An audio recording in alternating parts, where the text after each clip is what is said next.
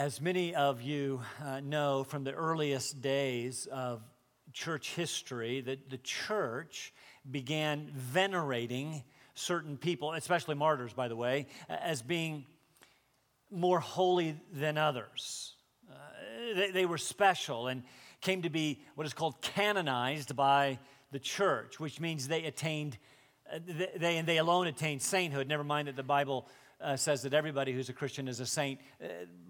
Be that as it may, they started to recognize a certain few. Well, Matthew was one of them. You perhaps know him as Saint Matthew. You might be interested to know that Matthew became the patron saint of tax collectors and bankers. Having been a banker, I'm personally offended to share my saint with an IRS agent, but that's the way it goes. What picture comes to mind when you think of St. Matthew? Perhaps this one on the screen. This is a fairly popular one. Go to any number of impressive cathedrals throughout Europe. There are mosaics and paintings and stained glass everywhere. Lots of images of apostles, including St. Matthew. You can perhaps see a different picture in your mind, right? There he is standing, hands folded, eyes lifted heavenward, looking all pious. The picture is complete with the ever-present robes and halo. He is, after all, Saint Matthew. But here's the question: who is this Matthew? You see, I have to say, I think Matthew would be the first one to throw a rock through the stained glass window bearing his image. Saint Matthew, who is he? He's introduced to us in our text this morning found in Mark chapter 2. You can go ahead and be turning there, Mark chapter 2. Well, while you're turning, let me remind you where we are in our ongoing study of this particular book. Mark's purpose is clearly to present Jesus as the Christ, the Son of God. After an amazing introduction through the first part of chapter 1, Jesus began teaching and doing some miracles, all designed, teaching and miracles, to prove who he was. He was doing things with great authority. Last week we saw even divine authority. His teaching was unlike the scribes. It was with power. His miracles were absolutely incredible. He began, remember, by declaring war on the forces of evil, driving out a demon right there in the synagogue in Capernaum. In this gospel, he began his healing ministry by healing Peter's mother-in-law. Then we were given a kind of a summary statement. He healed many people of various kinds of diseases. And in fact, the chapter ended with healing a man from the dreaded disease of leprosy. Unbelievable. Remember that? He reached out and touched the man, and rather than Jesus becoming unclean, the man became clean. What a great story. From there, we jumped into chapter 2, where we saw Jesus do something absolutely amazing, something that caused the Pharisee, the religious leaders, to have a hernia. And the people to proclaim, we've never seen anything like this before. Yeah, he healed a paralytic. The man stood right up in front of them. But more, Jesus actually forgave this man his sins. Now, the religious leaders were aghast. This is blasphemy, they said. No one can forgive sins but God. And they were right on one count, then wrong on another. Yes, it is true that only God can forgive sins. They were right, but this was not blasphemy. They were wrong because Jesus was God. He had the authority to forgive sins. He has the authority to forgive your sins. Through these miracles, Jesus is teaching some very specific truths. We've been calling them messages in the miracles. Probably the two most outstanding messages have been these thus far. First, Jesus is the Christ, the Son of God. We've seen that. He has demonstrated his divine power by healing people of every disease and driving out demons and then ultimately forgiving sins. In all these miracles, you see Jesus is dealing with the effects of sin, things like disease and demons and ultimately death. All points to his ability to deal with sin itself. Jesus does have the power to say, your sins are forgiven.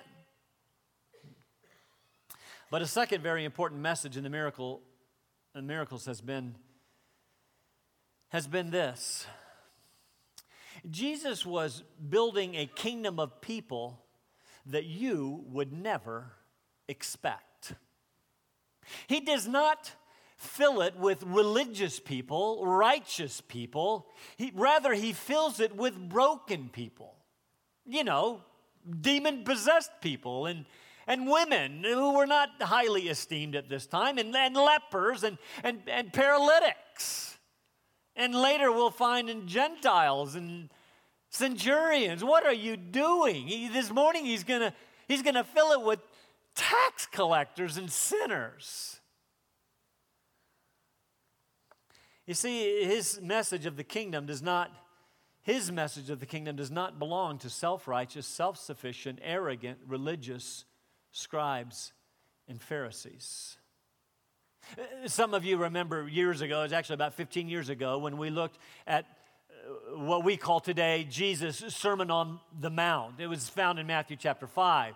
There, Jesus said the kingdom does not belong to who you think it belongs to. Rather, it belongs to, and it only belongs to, broken, poor in spirit, hungry, thirsty people.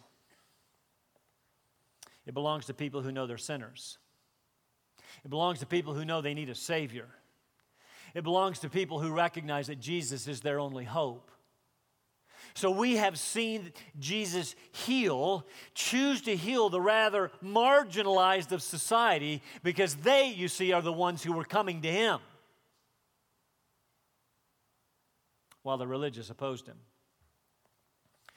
And I want to say to you this morning, if you came to Jesus any other way than this, then you don't get it. If you came to Jesus because it was the family thing to do, it was the cultural thing to do, after all, we live in the U.S., it was the cool thing to do, you were part of a youth group, then perhaps you don't get it. If you came to Jesus because you were essentially a good person and you thought Jesus would be very, very lucky to have you on his team, then you don't get it. Jesus will only have the broken, the spiritually destitute, the sinners in his kingdom. Last week I told you that we were beginning the first of 5 stories. This is now the second, where Jesus does something incredible and the religious don't like it. So this morning we're going to find Jesus calling broken sinners, yes, again, into his kingdom, and the religious, surprise, surprise, are not going to like it. And I believe that we have in these verses today the very heart of the gospel, the truth that is nearest to God's heart, that Jesus Christ came into the world to save sinners, of whom I am the worst. And so are you. And if you don't think that, you don't get it.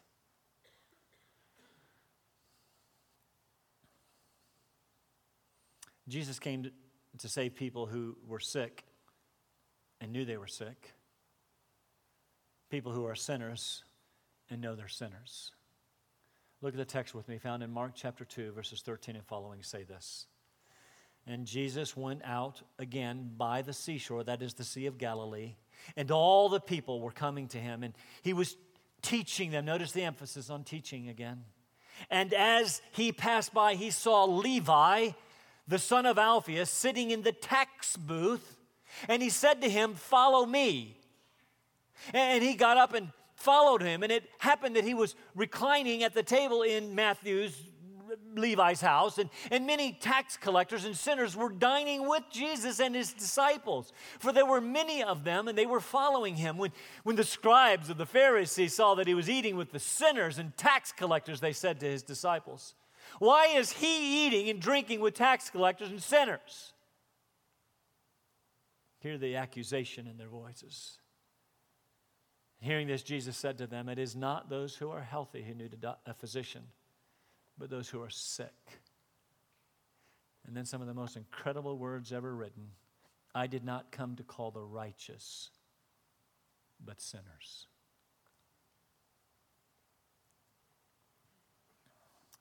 We break this text into four very simple parts. First, we're going to meet St. Matthew.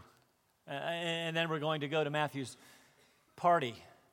And I'm going to suggest that's maybe what we need to be doing. And then third, we're going to see the response of the religious, the scribes, the Pharisees to this party, and it will be a real shocker. And then we're going to look at Jesus' response to the Pharisees. Let's begin by meeting this Levi. Who was he? The other Gospels tell us his name was Matthew, so I'm going to call him Matthew because that's the name we know him by. He was the son of Alphaeus. We see here that he was sitting in the tax collector's booth.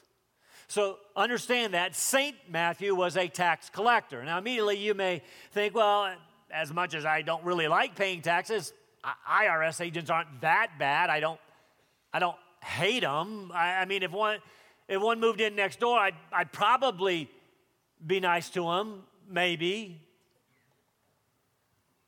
Well, feelings about tax collectors in Matthew's day were 1,000 times worse, and for very good reason. You see, during this time, Palestine had been under the oppressive rule of Rome for about 100 years, and one of the worst aspects of the Roman oppression was their system of taxation. It was methodical, it was relentless, it was ruthless. And I'm going to take a few minutes to kind of go through it so you can kind of get this picture of our St. Matthew. This is how it went. Roman senators, other high-ranking officials in Rome would buy from the central Roman government at public auction the right to collect taxes in a given region at a fixed rate. It was a fixed rate for a period of 5 years. It was actually like having a franchise to tax. Now those who held these taxing rights were called publicani, from which we get our word publican, not republican, publican. The publicani then would turn around and hire other people, get this, usually citizens of the country where they have just purchased the tax franchise. They would hire citizens there to collect the money. So if you had a tax franchise in Palestine, you would likely hire a Jew. Now, here's an interesting question. Why would you buy the right to tax? Here's why. Because it was at a fixed rate for 5 years, and anything that you could collect, extort above the fixed rate lined your pockets. It was very lucrative. So they would hire these tax collectors, and these tax collectors had the same agreement with the publicani that the publicani had with the Roman government. Whatever above and beyond we could collect will line our pockets. It's profit. It's starting to get just a little bit of a snowball effect. We are just starting. Both the publicani and the tax collectors obviously had strong motivation to collect as much tax as possible. They extorted the people, knowing that they had the full authority of the Roman government behind them. It gets worse. Many tax collectors would accept bribes from the wealthy to reduce their taxes, falsify their giving records, or their taxation records. And so the tax collectors had to tax the lower classes even more to make up the difference. You're starting to understand why tax collectors were not held in high esteem. Now, there were actually two categories of tax collectors hired by the publicani, okay? Senate, publicani, tax collectors, two kinds. Ready? First were the gabai, which is what you wish they would do, gabai. The gabai collected general taxes like property and income taxes. They were just like our property and income taxes today. Don't like them, everybody pays them. There was also, however, the poll or the registration tax that was paid by every boy over 14, every girl over 12. Yeah, it cost to be a girl. The second kind of tax collector under the publicani were the mokes. They collected a wide variety of taxes: sales taxes, import taxes, toll taxes on roads and bridges, boat docking fees, business licenses, well, pretty much everything. They had almost unlimited authority. They could tax anything they wanted. They were allowed to stop you, go through your packages, tax anything of value. When you came off the Sea of Galilee, they could tax the boat, they could tax the fish, they could even tax the dock that you were attached to.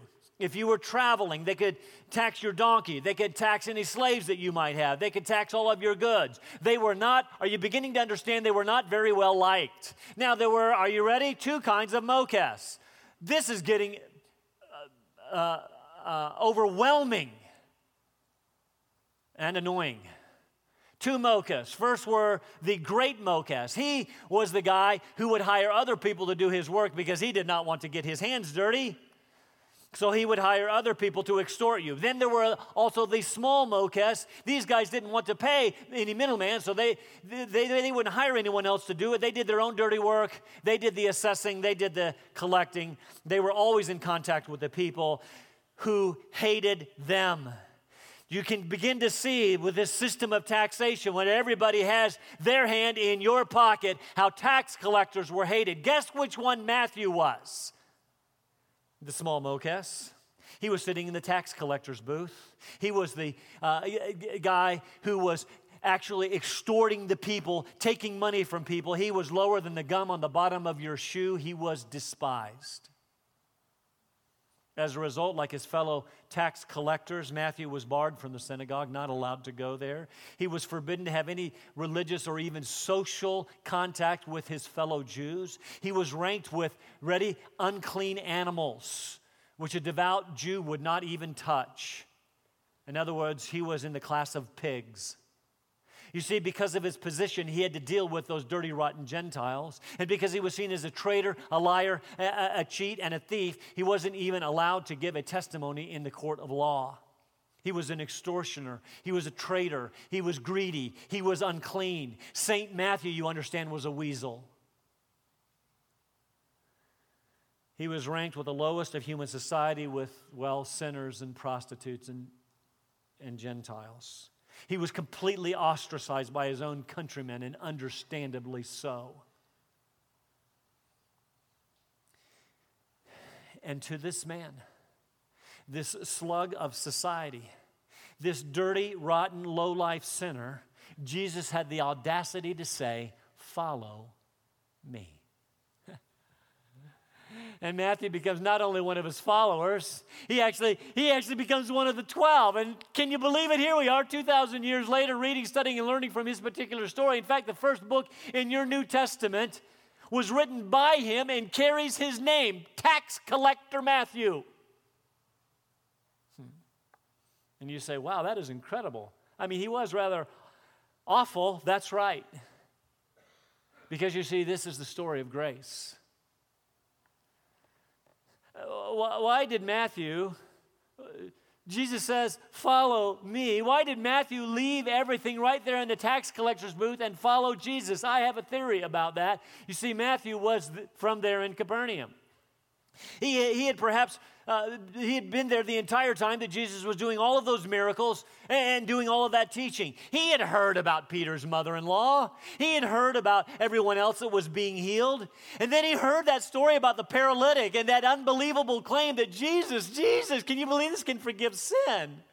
It's even possible that Matthew had heard some of the teaching from a distance, but after all, he was a tax collector. Even though the message of repentance and forgiveness sounded good, certainly it could not apply to him. St. Matthew, hardly. You would not have given him the time of day. And Jesus actually looked at him and said, "Follow me." I can see Matthew, can't you? Who, me? Yeah, Matthew, you follow me. And he could not get out of the booth fast enough. When forgiveness was offered, he ran for it. Why do I say that? Because Luke tells us that he left everything to follow Jesus. You see, I don't see him gathering up the day's prophets, stuffing them in his robe, and walking out the door. He ran out the door, having left it all, and once he left his post, he left it for good. There was never, ever any turning back. But that was okay. You see, sinners who know they are sinners are quick to respond to the call of Jesus. Let me say that again. Sinners who know they are sinners are quick to respond to the call. They know they're unclean. They know they're dirty. They know they need forgiveness. You see, Jesus was willing to accept when others were quick to reject. In fact, I could say it like this. Jesus is quick to receive.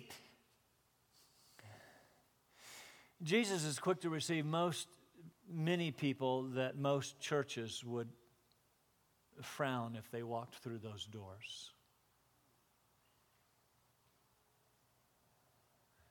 Jesus is constantly in the business of calling into his kingdom people that we would never pick.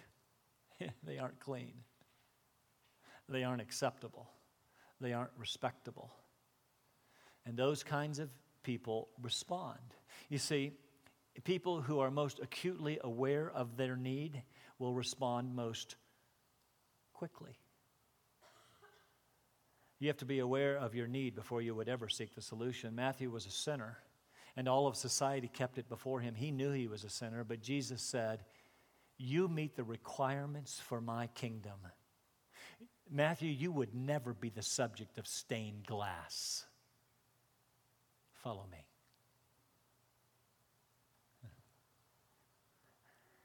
Maybe that's you this morning.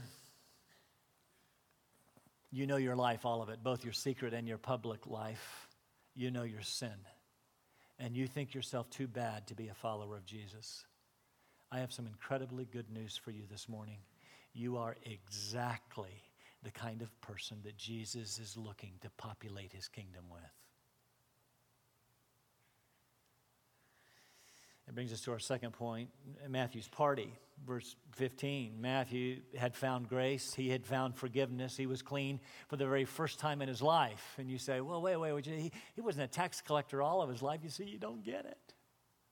It doesn't matter when he became a tax collector. He had been dirty all his life from conception, just like you. And so now he was clean for the very first time in his life. And so he throws a big party. He wanted everyone to know what he had. That's what found people do. That's what rescued people do. They want to share what Jesus has done. So he invited all of his friends. Now think about it. What kind of friends do, sinners have? Other sinners. The place is full of tax collectors, your general run-of-the-mill pagans, sinners. Quite possibly, check it off. Murderers, check. Robbers, check. Drunkards, prostitutes, the irreligious and ungodly riffraff of the area. But one thing we can be quite sure of, there were no religious people there. They would not be found dead inside that house at that party. See, the word sinner at this time was a technical term to refer to anyone who did not obey the law of Moses or obey the tradition of the elders. These sinners were just like, they were just like Matthew, who knew they needed a Savior, and they were there to meet him. Can you imagine what kind of party this was? No doubt there were lots of laughing and crying at the same time. Can it possibly be true? Can it be possible that we can find forgiveness? Let me ask you a question. When is the last time you found yourself in a room full of sinners? Oh, I don't mean here.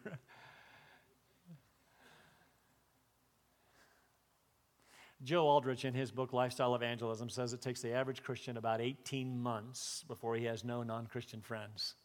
Isn't that cool?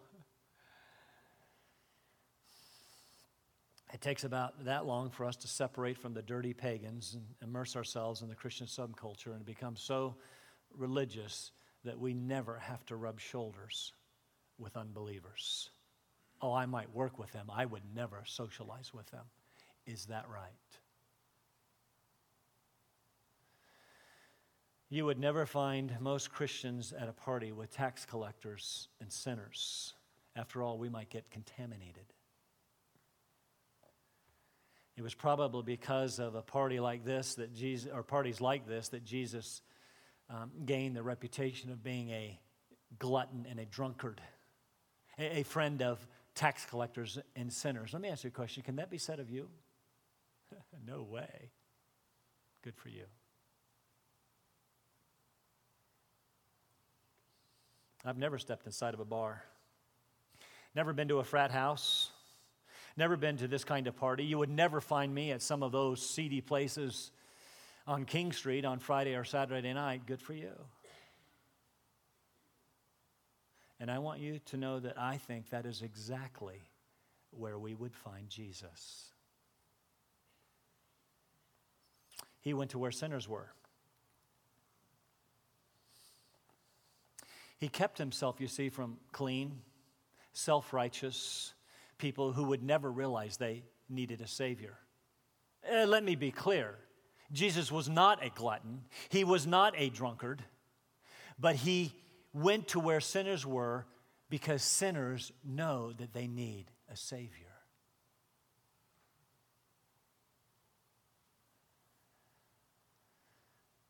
Brings us to our third point, the response of the scribes, Pharisees to this party. Surprise, surprise, verse 16. When the scribes of the Pharisees saw that he was eating with the sinners and tax collectors, they said to his disciples, "Why is he eating and drinking with tax collectors and sinners?" Let me just stop right there. I just remembered Jim Folks, who was a missionary to Zambia for about 38 years, said that there in Zambia, they would regularly have what they called Matthew meals. What do you think those were? Those were intentional meals where you would invite people that were not believers over to your house to eat. What a great place, what a great way to share the gospel. Well, why is he eating and drinking with tax collectors and sinners? This was not a question, by the way, it was an indictment. As we are seeing, the religious, we saw it last week, we're seeing it this week, we can see it for 3 more stories. The religious are always opposing the work of God. The Pharisees, I want you to understand, were not inside the house. You would never find them there. They were outside looking in. They were separated from sinners, and therefore they were separated from Jesus. They were condemning everything that was going on because that's what self-righteous people do. They condemn others all the while thinking it makes them look good. These were the guys who were thankful that they were not like other sinners. Remember the story, Luke chapter 18? The Pharisee goes to the temple, and there's a tax collector. There's a sinner there. I thank God that I'm not like this tax collector or other sinners. Good for you. These were the guys who kept all the rules that they had made up, by the way, thought they were doing it right. These were the guys that actually become resentful because Jesus never showed them favor. If he were a man of God, I mean, certainly he would throw us a party and we could together condemn others. They were expecting a Messiah who would crush the sinful and support the righteous. They had little place for one who accepted and transformed the sinner and dismissed the righteous as hypocrites. In which category do you fall? Even though it was more of an accusation than it was a question, Jesus answered their question, and he did it in 2 ways. 2 ways that are absolutely vital that we catch. First, he answered it with a physical analogy. He said, "It is not those who are healthy who need a physician, but those who are sick." And I want you to think about that. How much sense would it make for a doctor to go through years of medical school and residency, which, by the way, I hear is a breeze, and never spend time with sick people? What? Never go to a hospital. That doesn't even make sense. What kind of doctor would spend all of his time with healthy people and refuse to associate with sick people? It is sick people who need doctors. People who are well do not need doctors except for maybe a good round of golf. Too many churches across this country are for clean people who want to play golf. For clean and shiny people, people who have it all together, who just add a little Jesus to their already wonderful lives. And sinners feel completely out of place there. Don't call that a church. That is not a church. Call it a club. Jesus is saying, I want my church to be a hospital where spiritually sick people can come to find grace and healing and forgiveness. This is, you see, what we are supposed to do. This is what we are supposed to be. Spiritual doctors who, having received grace, dispense it freely. The church needs to be not a place that condemns sinners. We stand against sin. Don't misquote me. But not a place that condemns sinners. It's what we were. It's frankly who we are. It's a place that accepts more than that. It seeks out sinners. It's what Jesus did. Matthew's gospel. Remember, Matthew's gospel. He was there at his own party, and he wrote his own gospel, and he added something else. He said, I desire compassion and not sacrifice. God wants us to show compassion to sinners. In fact, I would suggest how we treat sinners is evidence of the fact that we have received grace. Meaning we can spend hours here every Sunday singing wonderful songs of praise and worship. We can spend hours together talking about the wonderful truths of God's Word and wow each other with doctrinal truth. But if we don't love sinners, if we do not have compassion for them, we are wasting our time. Both are necessary. Worship and discipleship, certainly so, but also caring for sinners. Second way Jesus answered the question is the very core of the gospel, the very central truth of his first advent. I did not come to call the righteous, but sinners. In other words, Jesus is saying to these Pharisaical scribes, you need to understand something. I did not come to call you. I came to call them. I came to call sinners. Now, it is critically important that we understand Jesus is not saying that there are two kinds of people on earth, righteous and sinners, those who need saving and those who, well, don't, who can make it on their own. No. The book of Romans makes it incredibly clear that there is none righteous, not even one. Rather, Jesus is saying there are two kinds of people on earth, sinners who think they are righteous and sinners who recognize they aren't. We're all sinners.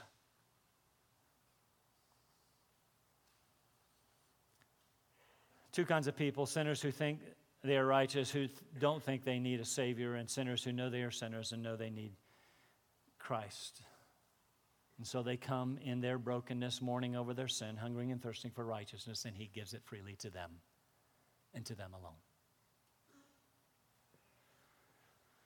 Paul said it this way, it is a trustworthy statement, deserving full acceptance, that Jesus Christ came into the world to save sinners, of whom I am foremost of all. It is when we realize that, it is when we can say that we understand the gospel. It is then and only then that we can be rescued. The bottom line is this: the gospel of Jesus Christ is not for good people. It is for bad people who know they are bad. People who know they are broken. People who know they need fixing.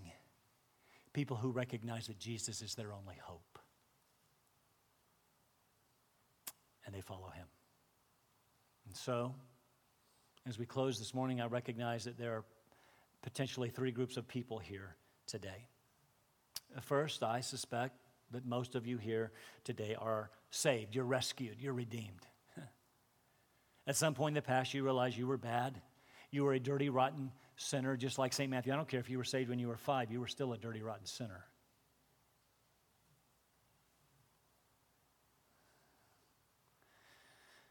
Just like St. Matthew. You came to faith in Christ, seeking his forgiveness, and you chose to follow him. This morning, my message to you is quite simple. Are you not glad? Are you not thankful? We're going to observe communion in just a moment. Communion provides an opportunity for us to remember and give thanks. Second group of people here today may be modern-day Pharisees, and I fear that many of our churches are filled with modern-day Pharisees. You never really thought yourself that bad.